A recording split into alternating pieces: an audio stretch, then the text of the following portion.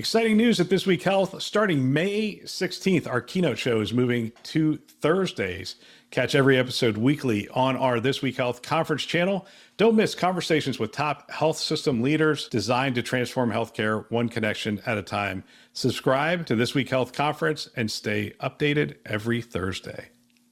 Today on This Week in Health IT. There's no sense in reinventing the wheel across every state for every institution at all times. We should share that information. We should act as one voice and share that playbook for CIOs and CMIOs, written by CIOs and CMIOs, to say, here's how we did it. Here's how we recommend doing it. Don't go it alone. Learn from those of us who have scars.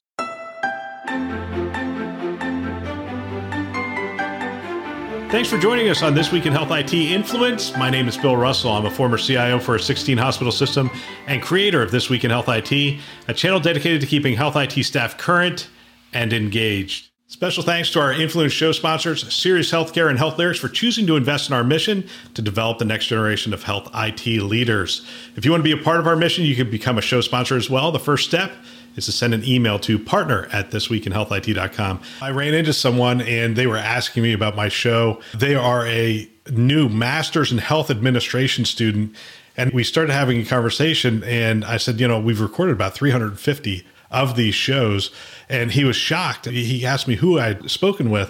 And I said, just CEOs of Providence and of Jefferson Health and CIOs from Cedars-Sinai, Mayo Clinic, Cleveland Clinic, and all these phenomenal organizations, all this phenomenal content.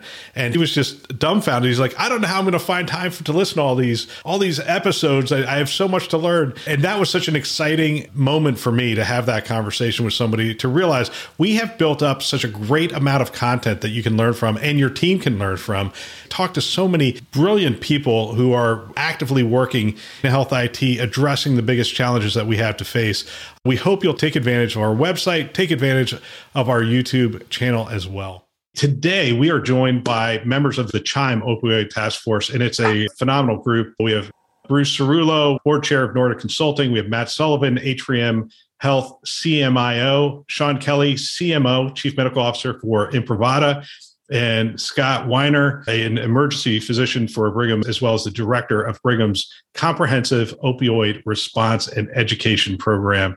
Gentlemen, welcome to the show, and thanks for coming on. Nice to be here. Thanks, Bill. We're going to start with a high-level walkthrough and really set up the challenge, the problem that we are facing with regards to opioids in the U.S., perhaps talk a little bit about the current state and the crisis, then talk about the work of the task force, explore policy a little bit, and then talk about how this is being implemented at the local level, at the health system and at the hospital level, and how that work's getting done in our communities. We've talked about the crisis on Today in Health IT, and the problem really has worsened in 2020 and 2021, presumably due to the pandemic. It seems to have impacted everyone everywhere. According to the Commonwealth Fund, the research showed that every state, it got worse. Every demographic, it's gotten worse, especially with males, younger age groups, and communities of color. Scott, I'd like to start with you. Can you kick us off and give us an idea of the challenge that we are currently facing with this? Yeah, thanks, Bill. Thanks so much for having us. It's been nothing short of tragic. And it's really unfortunate, particularly because of COVID, right? Because everyone has been focused on COVID and the terrible numbers we're hearing of people that have died from COVID and affected by COVID. Underlying this, we have this ongoing epidemic of overdose deaths, which have been plaguing us for the past 20 years now. So from kind of 2010 on, we just saw this incredible increase in deaths every year. And around 2018 to the beginning of 19, there was finally a glimmer of hope. It kind of stabilized around 65 to 70,000 deaths, which it's tragic to say that's good news, right? But it was finally stabilizing. We thought we'd reached the peak and that we were going to see the end of this epidemic and it would start to get better with everything we're doing. And then COVID hit, right? So unfortunately, the numbers from 2020 were the worst we've ever recorded. 93,000 people died from overdose-related death. About 2/3 of those were from opioids. And like you said, it's been disproportionately affecting certain populations too. If you look at people that died from COVID, the most affected age group are those that are 85 and older. And that's unfortunate, of course, but they've been able to live a full life. People that are losing their lives from opioids and drugs, the most common age groups are like 25 to 44. People really in their prime when they should be experiencing life, working, developing a family, and their lives are just getting lost and stolen from them. And as you mentioned, particularly for communities of color, it's been extremely tragic. In Massachusetts, where Sean and I work, we saw a relatively modest increase of opioid-related deaths, about 5% last year. But the number amongst Black males increased 69%. So it's just been tragic. And this is happening all over the country. I think Minnesota, twice as likely to die from an overdose if you're Black compared to white. It's just every single community is feeling this. And it just shows so many gaps that have been uncovered because of COVID.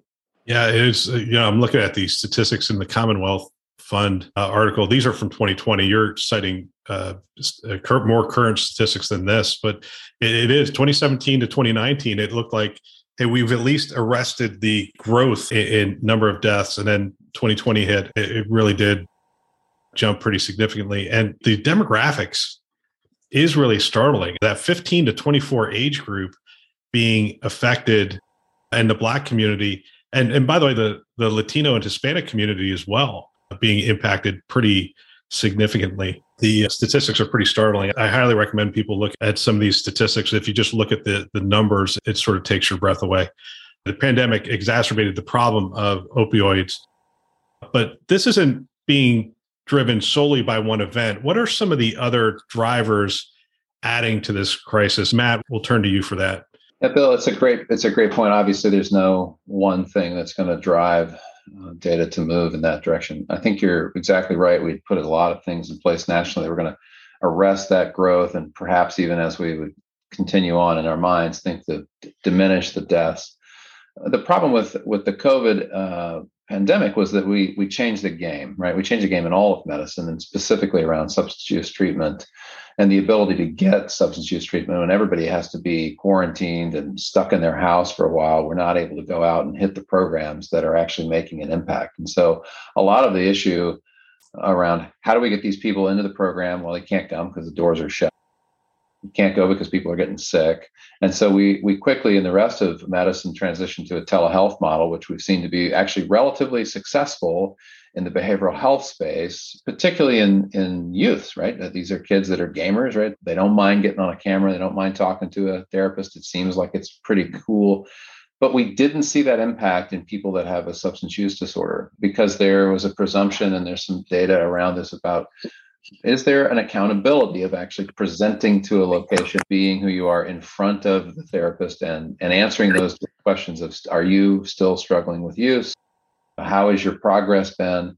And some of that stuff, we haven't really quite figured out all the details, but we're starting to get the sense that there's some sort of personal accountability not achieved across telehealth. And I think we probably need to get into that and to figure out, what are we doing now from a national perspective to fund that kind of research, have a better understanding of what it takes from a telehealth perspective to deliver that kind of care to someone who's suffering from substance abuse disorder. It's really a complex issue. So I think there was some issues of how we changed healthcare, how it wasn't ideal for those people who are struggling in that realm, despite having great telehealth success in other arms of medicine. My two questions as I'm listening to that is, should we expect those numbers to come back as we get post-pandemic? Will they naturally come back? That's one question.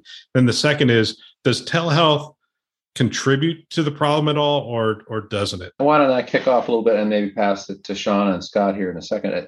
I think that I wouldn't say that telehealth contributes to the problem. I think telehealth was a solution that didn't necessarily work perfectly. I don't want to discount telehealth. Obviously, I think there's tremendous value there. Obviously, there are always small subsections of people that will do well. But as a global overarching, as we look at that, I'm not sure that we saw the substance use, the patient population there, get a tremendous benefit from telehealth. Now, having said that, we're starting to recognize that. We're starting to see SAMHSA put out a lot of national grants to study this.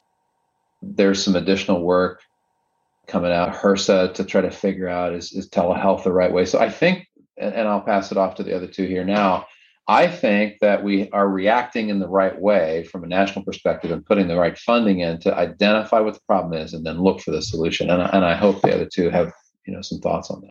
The short answer to your question, of course, is depends. It's a great question. And I think that we can we can curb these numbers, but we have a lot of homework to do. And I think that, like, as Matt said, telehealth is one aspect of technology that can be brought to bear.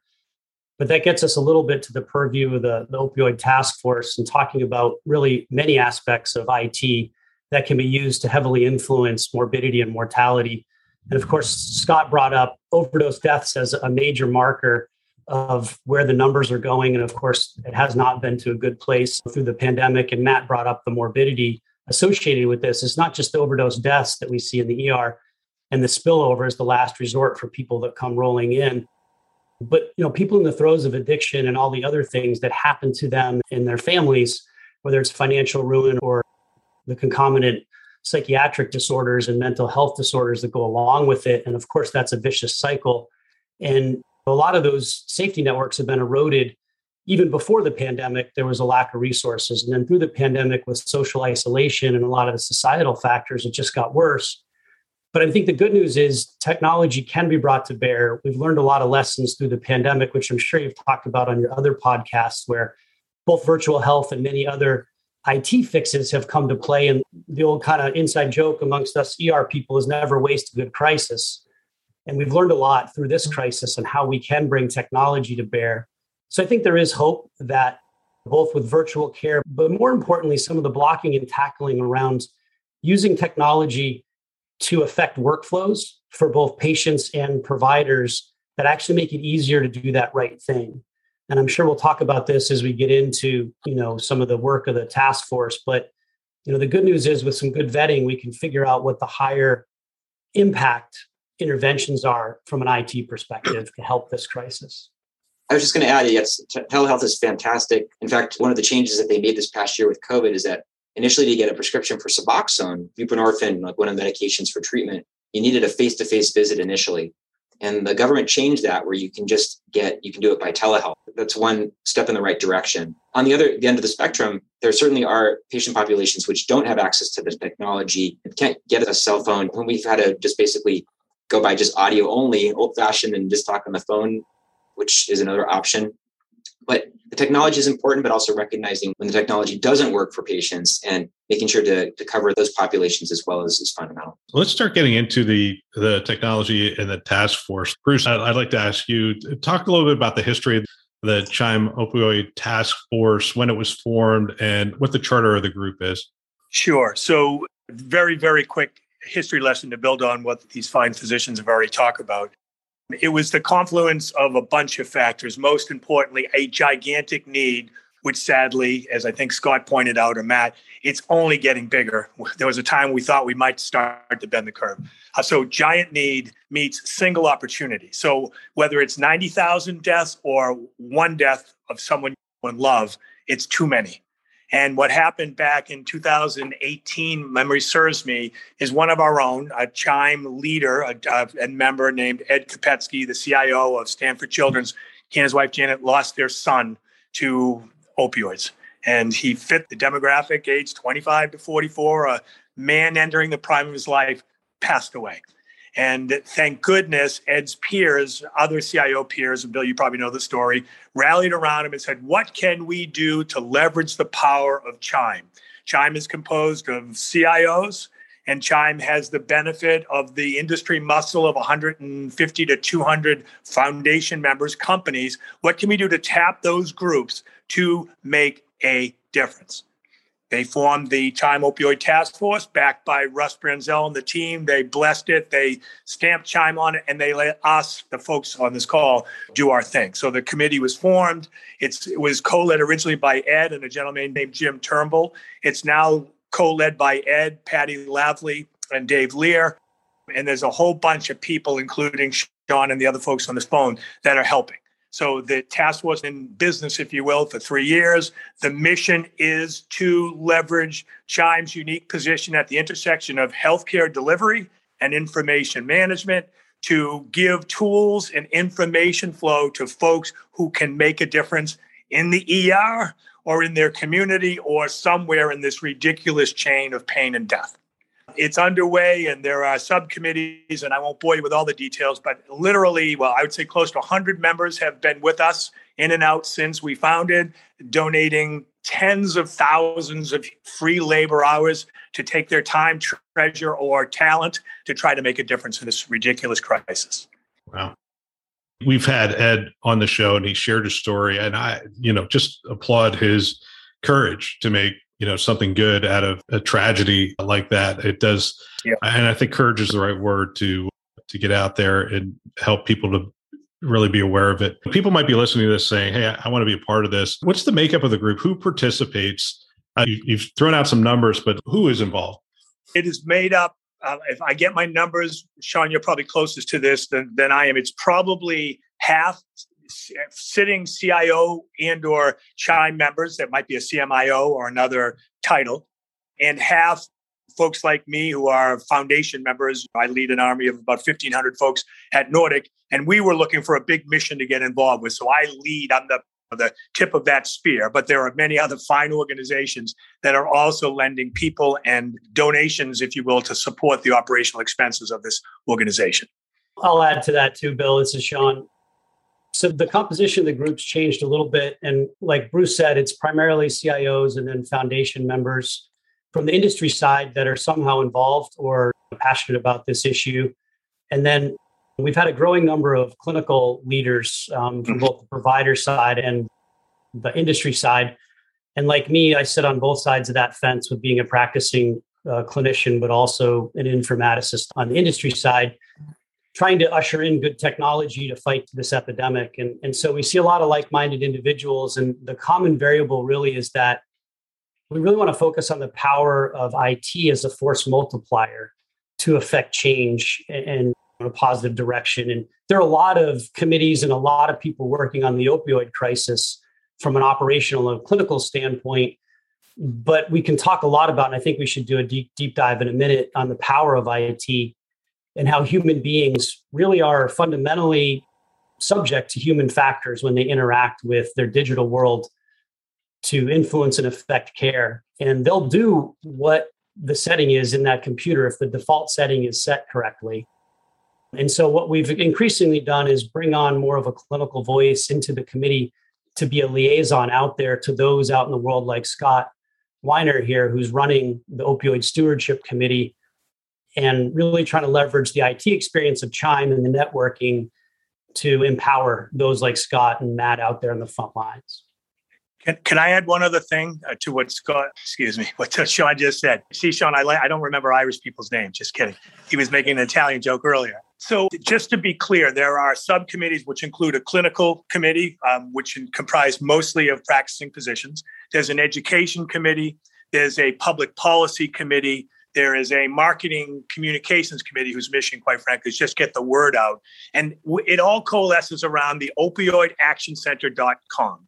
That's a website that's meant for us to produce and make available original content that these groups of people are developing, and to complement that with regularly curated, refreshed information and resources from everywhere. So it is a go-to place, which is kind of our public face of all the work that's going on behind the scenes. Opioidactioncenter.com. When I'm doing my research for any interview I'm going to do where I know this is coming up, that's the first place I go, because you guys are also aggregating a bunch of articles, you're aggregating research, you have a podcast, you have a CIO playbook. I mean, there's just, it is loaded with great information, but it's also, for me and what I do, it's a great place. Finding the Commonwealth statistics took me all of about 2 minutes. I hit your site, went to the resource center, I looked up the most recent articles on it, found that. There's just a wealth of information. So highly recommend people check that out. We're going to go down into that technology stuff. But, one of the things I want to talk about just briefly, under Russ's leadership, CHIME has had a more significant role in Washington. And I really appreciate that. I'm wondering if the task force has been able to help move things forward in Washington with regard to policy. I don't know who wants to take that question. So this is Bruce, and I know enough to be dangerous, and I can turn it back to the physicians for more specific content. CHIME, and Russ is getting a lot of love today, was lucky. We were lucky enough, we, the Opioid Task Force, for CHIME to allow us to tap into some of their existing strength and capabilities, one of which was a Washington-based lobbying team. And part of their efforts, well, all of their efforts, was to promote Chime's agenda in Washington. We were then lucky enough to be allowed for them to promote with some of their energy Chime's opioid task force specific agenda. And so they were very instrumental in the scramble that occurred, the funding scramble that occurred in 17 and 18, that resulted in a pretty massive, in the billions of dollars infusion into, it was Washington's way of trying to make a difference, whether it was prevention or treatment and or education and or access to technology. There was literally billions of dollars that were funded, and Chime's lobbying team, in part fueled by the opioid task force representatives, that was a gigantic victory. More work continues. Hey, Bruce, we refer to them as advocacy. We don't refer to them as lobbyists, by the way. Yeah, okay. Yeah. And I'm really tall, and I'm 5'8", and I'm really not tall. So I got it. I can give a little color on a couple of policy issues that I think were particularly important, and maybe Scott can do a little bit of an embellishment too. But I think that a couple of technologies specifically have great relevance to the IT. One is EPCS, or electronic prescribing of controlled substances. And I think this is a good topic to consider when you really, as clinicians, we need to own up to the fact that prescription drugs were a big part of this problem. And we all know a lot of the history behind pharma and clinicians, and even things like the culture that we grew up in with the Joint Commission and others treating pain as the fifth vital sign. And if you're not treating pain down to zero, you're not doing anyone any favors. And actually giving too many of these prescription medications to patients that ended up creating people that were addicted, that fed into this cycle. There's a long history there, and I don't want to go too much into that. But from an IT perspective, shedding light on all of this process and creating an electronic prescribing system that is transparent and accountable, efficient, audible, but again, needs to be a good technology, because you can't put expensive, onerous technology that blocks clinicians from doing their job. You need a good technology that actually does all those things from a regulatory and auditing standpoint and prevents misbehavior by a certain minority of clinicians. But something like EPCS and influencing that in the right way with those advocates on the Hill, but even more importantly at the state level, to say, look, we need good technology. It can't be too expensive. It can't be too onerous, but it needs to be there. And we need to modernize the way that we prescribe. Another case would be PDMPs, or the prescription drug monitoring programs, where we actually can have visibility as frontline clinicians and others to who's actually been getting prescription medications and where have they gotten them. And lack of interoperability there has been a blocker in the past. We're getting over some of those humps, but the fight is not over there as far as standardizing and working on those systems. But that's right to the heart of what IT can do, is to make these systems easier and readily available to the practicing clinicians. And that really takes cooperation between the providers, the legislative bodies, the monitoring and auditing bodies, and the vendors involved, like EHRs and other vendors, IAM management, and EPCS. So I'll turn it back to Scott and Matt and others for comment, but I just want to highlight a couple areas where advocacy lined up with the practicality of the frontline tools. Now, just partly onto the PDMP, I was going to use that example as well, too, which has been, in my mind, has been a resounding success. We used to fly blind. People would come into the ED, wouldn't know if they had just literally gone across the street to Sean's hospital or my hospital with what prescriptions they had. It was really important near the beginning when there was a lot of, it's a derogatory term now, but like doctor shopping, which I think has really been curbed by the existence of PDMPs, where patients know that if they go from hospital to hospital, their physician, their prescriber does know that they've gotten these other prescriptions. And I think that's empowering all around. Some patients say, like, don't you have a database where you can see my medications now? And clinicians also feel protected. One step we took further was that we integrated with one-click integration of the PDMP in our EHR. And it's fantastic. I just push a button, 5 seconds, I get the result. It automatically queries the 4 closest states as well, which is awesome. And we found that by doing that, we increased the number of searches by 43%. And it's like one of these awesome, clinicians would love it because you don't have to log into a website. You just push a button and you get it.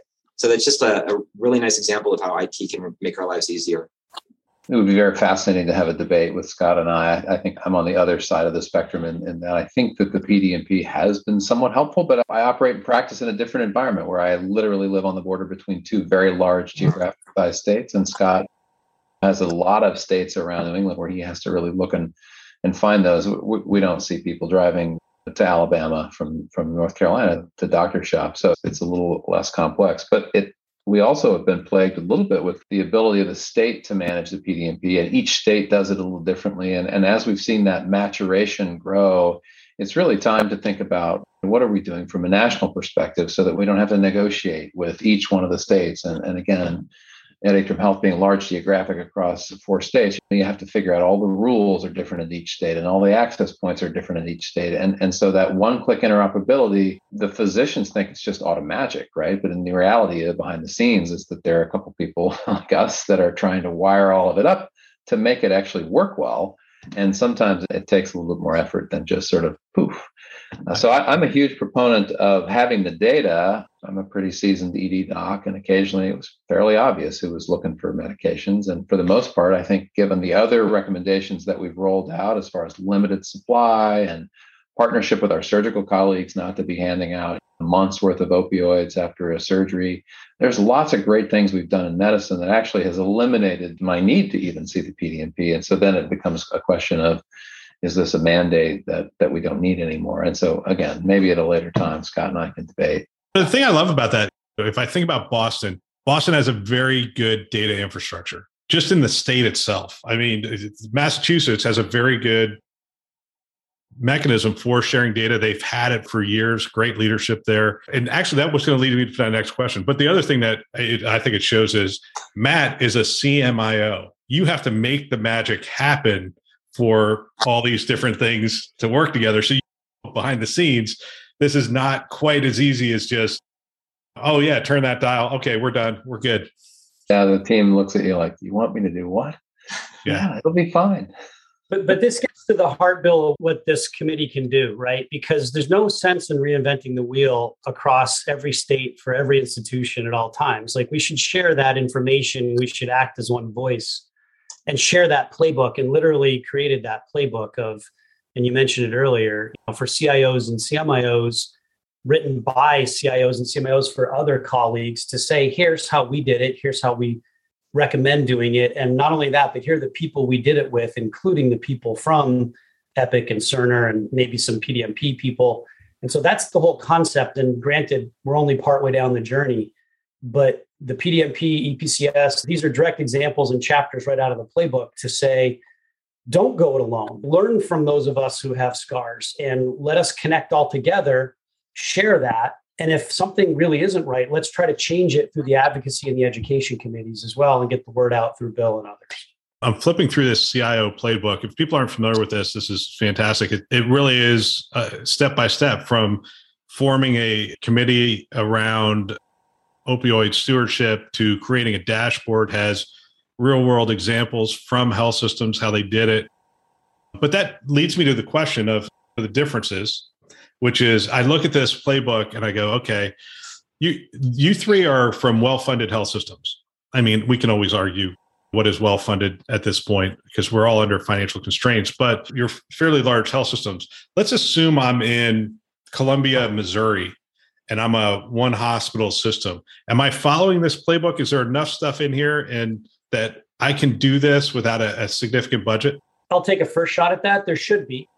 And part of the issue here is to try to break down those barriers and to give some resources and make them available. And we're actually toying with the idea, and I'll float this out to you, Bill, floating the idea of this curbside consult. Like, hey, if you are at a community hospital and you are going it alone, reach out to us and let's see if we can help out and get you in touch with the Epic Opioid Army or Meditech's person or Cerner's person, or from Imprivata will help out for EPCS, or whatever that connection might be, and get colleagues, CIOs and CMIOs, to help out those out there that are trying to recreate this for themselves and spin this up. And so I don't think it's necessarily only, sure, funding is an issue, but sometimes it's the actual, like, can I get a template for this? And that's what I can use it. Or can you get me in touch with my own vendor to talk through and use this, blueprint rather than starting from scratch? And I'll let, Matt, you struggle this. You have a lot of community hospitals in your ranks that are doing this too. So I'll turn it back to you guys. But I think the resounding answer is absolutely, I think we can help with this. Yeah, Bill, you've done many of these and across not just opioid issues, but lots of healthcare issues. The idea that we are unique in some way, or that Scott's team is doing something incredibly innovative in the halls of medicine, is probably far less than the 99.9% of what we do every day for the U.S. healthcare system, which is to turn patients' health around in the same way. Well, actually, probably not in the same way. And that is part of the problem. And that is part of what I think as an informatics team, we can try to help normalize, which is that care ought to be delivered in the same way at a very high level across the United States. And the way to do that is to our EMR.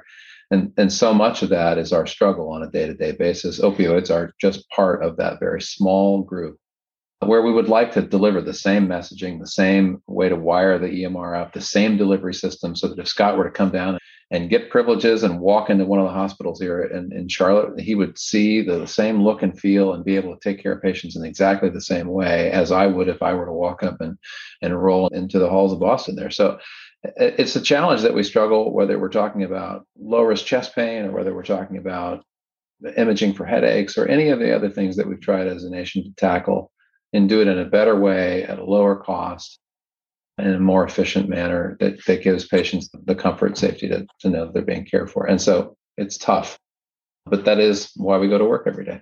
I'll jump in too. I think it's always, we're all three ER doctors, so we think very pragmatically. I think it's good to think about a couple practical examples and understand sometimes things do, like a PDMP integration might be very technical. It might be costly, require custom coding that might be difficult for one hospital compared to another, depending on the state, depending on the number of states, depending on EHR and other infrastructure, as Matt's talked about. And so you could qualify that out as like, that is too expensive or too much for us to handle. Or maybe we can get help with the committee going to bat for us saying, look, this needs to be more standardized. But there might be other things that are I just need examples of knowing where to go and look. And simple interventions, you can stack rank them by impact and also by how much of a long pole it is. Simply doing order set maintenance and establishing part of your committee to go through and review discharge instructions, review default settings. I mean, if we went through and just changed all the default settings from dispense 30 oxycodone to dispense 8 or 10 as a default, and to make everything PRN until the orderer has to change it, or to X, Y, and Z, right? There are certain interventions. Have you gone through as a CIO or a CMIO or a committee and reviewed what your patients are actually getting for instructions, right? Does the post-surgical instruction sheet say expect pain? A small amount, you just had your knee, operated on. You expect some pain. That's okay. Here's what to expect. Here's how to deal with it. Here's a standing dose of Tylenol if you can take it, or of NSAIDs if you can take it. Here's what physical therapy and stretching is all about. Here's a number to call. For breakthrough pain, consider blah, blah, blah. If you haven't gone through and just read some of the instructions that you yourself would get as a patient at your own facility, it's shocking because some of these things have been there for 15 years and it says pain's the fifth vital sign. If you're experiencing pain, take 10 milligrams of oxycodone until you can't wake up. You really have to go through and review these things. And some of that's technical, but some of it is just blocking and tackling and knowing where to look and getting templates for help. Yeah, a great place to start. Again, I keep coming back to the CIO playbook. Creating an opioid stewardship committee, we talked about that. Creating a dashboard, provider, patient education, and change management. So if people are looking for, okay, how do I find out what other health systems are doing and how they stack rank them? This is a great place to start. Order set maintenance and care pathways, EPCS, electronic prescribing and controlled substances, prescription drug monitoring programs, PDMPs, patient education. And one of the ones I find interesting, community outreach and collaboration. This is not a problem that we solve in a vacuum. I mean, and there's a lot of really interesting examples in here of community outreach and working with some of the other organizations in the community. So as you guys hear those various things, I assume that's a good place for anyone to start. Form a committee, do that order set maintenance, look at these various things, determine which ones you can do right out of the box. Does that make sense as a good starting place for a hospital system in Columbia, Missouri? Yeah, it does. Yeah, and I was going to add too, like a lot of this stuff we've really muddled through at these big academic centers. Like the integration I talked about before was not poof. It was like actually literally years of meetings and integration and all this difficulty to get it. But now we've paved that path. And so the hope is that going forward for other systems, it will be a lot easier to do that. All these best practice advisories, these order sets, this education, we've muddled through it. So my hope is that a smaller hospital would be able to just take the playbook and run with it. Fantastic. Let me close with this. What are some of the goals? We're looking at a significant increase through the pandemic, and hopefully we can see the other side of the pandemic soon. But we get to the other side of this. What are some of the goals? What are some of the hopes, not only for the task force, but with regard to our progress with regard to the opioid crisis?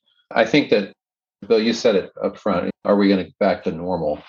To some degree, we are hoping that with a higher rate of vaccination in the U.S. and diminished cases and our hospitals being unburdened, that we will get a little bit back to normal and people will be able to get back into the office and back into their counselors for care in a face-to-face manner. And I think that's critical. I don't know when that will happen. It's obviously different in different areas of the country. Vaccination rates are different in different areas of the country. So we're hopeful for a return to normal. Yeah, I think, first of all, opiate prescribing, as Sean alluded to before, was a huge issue initially. We were clearly overprescribing, and we were giving too many high doses, long-acting opioids, et cetera. And I think we've really been successful over the past 20 years at finally reining that in. In fact, we might have overshot, but it's something that we're kind of reducing this iatrogenic cause of opioid addiction, which I think is good. Now's the hard part, right? We need to figure out why people are using drugs in society and how we can treat it.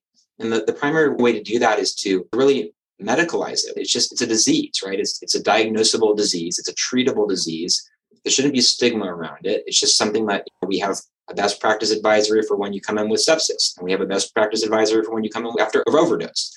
And we have modalities to treat both of those. So as we start to normalize it and make it that, we screen patients and we ask them that just along with their travel history, we're able to humanize it and to not treat it differently. And I'm hopeful that eventually will lead to more success with treatment and decreased deaths eventually.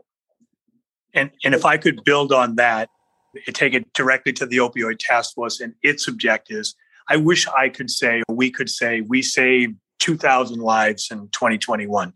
We'll never be able to say that. But can we say by making information access, leveraging technology easier for those on the front lines, did we save a life?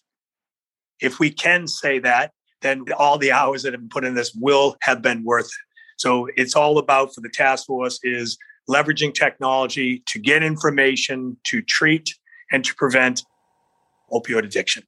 And it's that simple and that difficult. I'll add to that and back up that point. I think we need to acknowledge as IT professionals that IT drives behavior, and there's a lot of power to that. I don't think we can save one life. I think we can save a lot of lives. And we need to step up as leaders, both on the provider side and on the industry side, and acknowledge that position of power and influence and use it and learn from each other. The blueprints. And again, we're giving you a place, the Chime Opioid Action Center, where you can go collectively to share that knowledge, to gain knowledge, to interact and work together on this. But understand that we can, empirically speaking, stack rank the interventions that we think have the most impact. And you can do this today, bit by bit. You can establish a committee, look at a dashboard, put some EPCS and PDMP in play, and do some change management and make an impact starting tomorrow. And we fully feel that you can get lost in a whole lot of things with the opioid epidemic, but focus on IT and what IT can do to change behavior, and it will work. Part of me wants to ask the question. There has to be a CIO who's listening to this saying, this isn't my purview. I'm not a physician. I'm whatever. Why do you want me to step up and lead? What do you say to that person? Well, it's your daughter, it's your life, it's your family. You're a patient too. And you have the power to affect change. This is why you're a CIO at a hospital and not a gaming company or a bank. This is our mission, and we work together. And so this is one of those places where CIOs and CMIOs, clinical leadership, operational leadership, and IT leadership all share a like passion. We're going to be thinking about this at 2 a.m. when we're on a night shift, and we're going to respond to your request for help. And we're going to get you in touch with Scott and Matt, who've created that PDMP connection. And then we're going to get you on with the Epic Opioid Army and say, make this connection for our friend here who needs that to happen. And you'll save lives. So you want to save lives, you're in the mission, get involved. Yeah, I love it. Bill, can I add something to that? So you're talking to at least 3 people on this call that are Boston-based folks. And when we hear the name Bill Russell, it brings back the thought of excellence and GOAT, if you will, right? So you're lending your time and talent right now as the Bill Russell Healthcare IT podcast guru. And there are hopefully other listeners that have other time and talent and treasure that they can lend, because we will save lives because of folks like you. Appreciate it. Bruce, I'm going to give you the last word. How can people get involved and how can they tap into this group? All right. So disclaimer, I'm also head of fundraising. So I'm going to save that for the very end. But what they would do is to reach out to one of the folks in this call. They could reach out to Chime specifically and ask for Susan Aldrich, she's herding all us cats on literally a daily basis. I mean, just raise your hand and we'll find a place for you. The other way you can help is we have raised money 3 years ago that was supposed to last a year. It lasted 3 because we've been very careful to only spend the donated money on moving the mission forward, not dinners and plane flights and all the nonsense. So we're going to be doing another fundraising kicking off in October for the next 2 years. And if anyone has a passion or has a checkbook and or has a company that is excited by this mission, please let us know and we'll be happy to deploy your capital to try to save some lives. Appreciate that. Gentlemen, I want to thank you. And by the way, Bill Russell, for those who don't know, was a basketball player. You have to be from Boston to know that, because I've had people say to me, how could you not know that? Seriously, I don't know how you don't know that, but they, all right. You know, they as far back as they go as Larry Bird, but a lot of them are talking about John Millennials. Yeah, young listeners, they're tough. They just don't know the history. They go to search for me on the internet and they say, "Who's this basketball player?" I don't know. He won a few championships. Arguably one of the best ever. Gentlemen, thank you for your time. I appreciate your work. I appreciate all the things that the Chime Opioid Task Force is doing. And if I can support in any way, just let me know. Thanks for having us, Bill. Appreciate it. Thank you, Bill. What a great discussion. If you know of someone that might benefit from our channel, from these kinds of discussions, please forward them a note. Perhaps your team, your staff. I know if I were a CIO today, I would have every one of my team members listening to this show. It's conference level value every week. They can subscribe on our website, thisweekhealth.com, or they can go wherever you listen to podcasts, Apple, Google, Overcast, which is what I use, Spotify, Stitcher, you name it. We're out there. They can find us. Go ahead, subscribe today, send a note to someone, and have them subscribe as well. We want to thank our channel sponsors who are investing in our mission to develop the next generation of health IT leaders. Those are VMware, Hillrom, Starbridge Advisors, Aruba, and McAfee. Thanks for listening. That's all for now.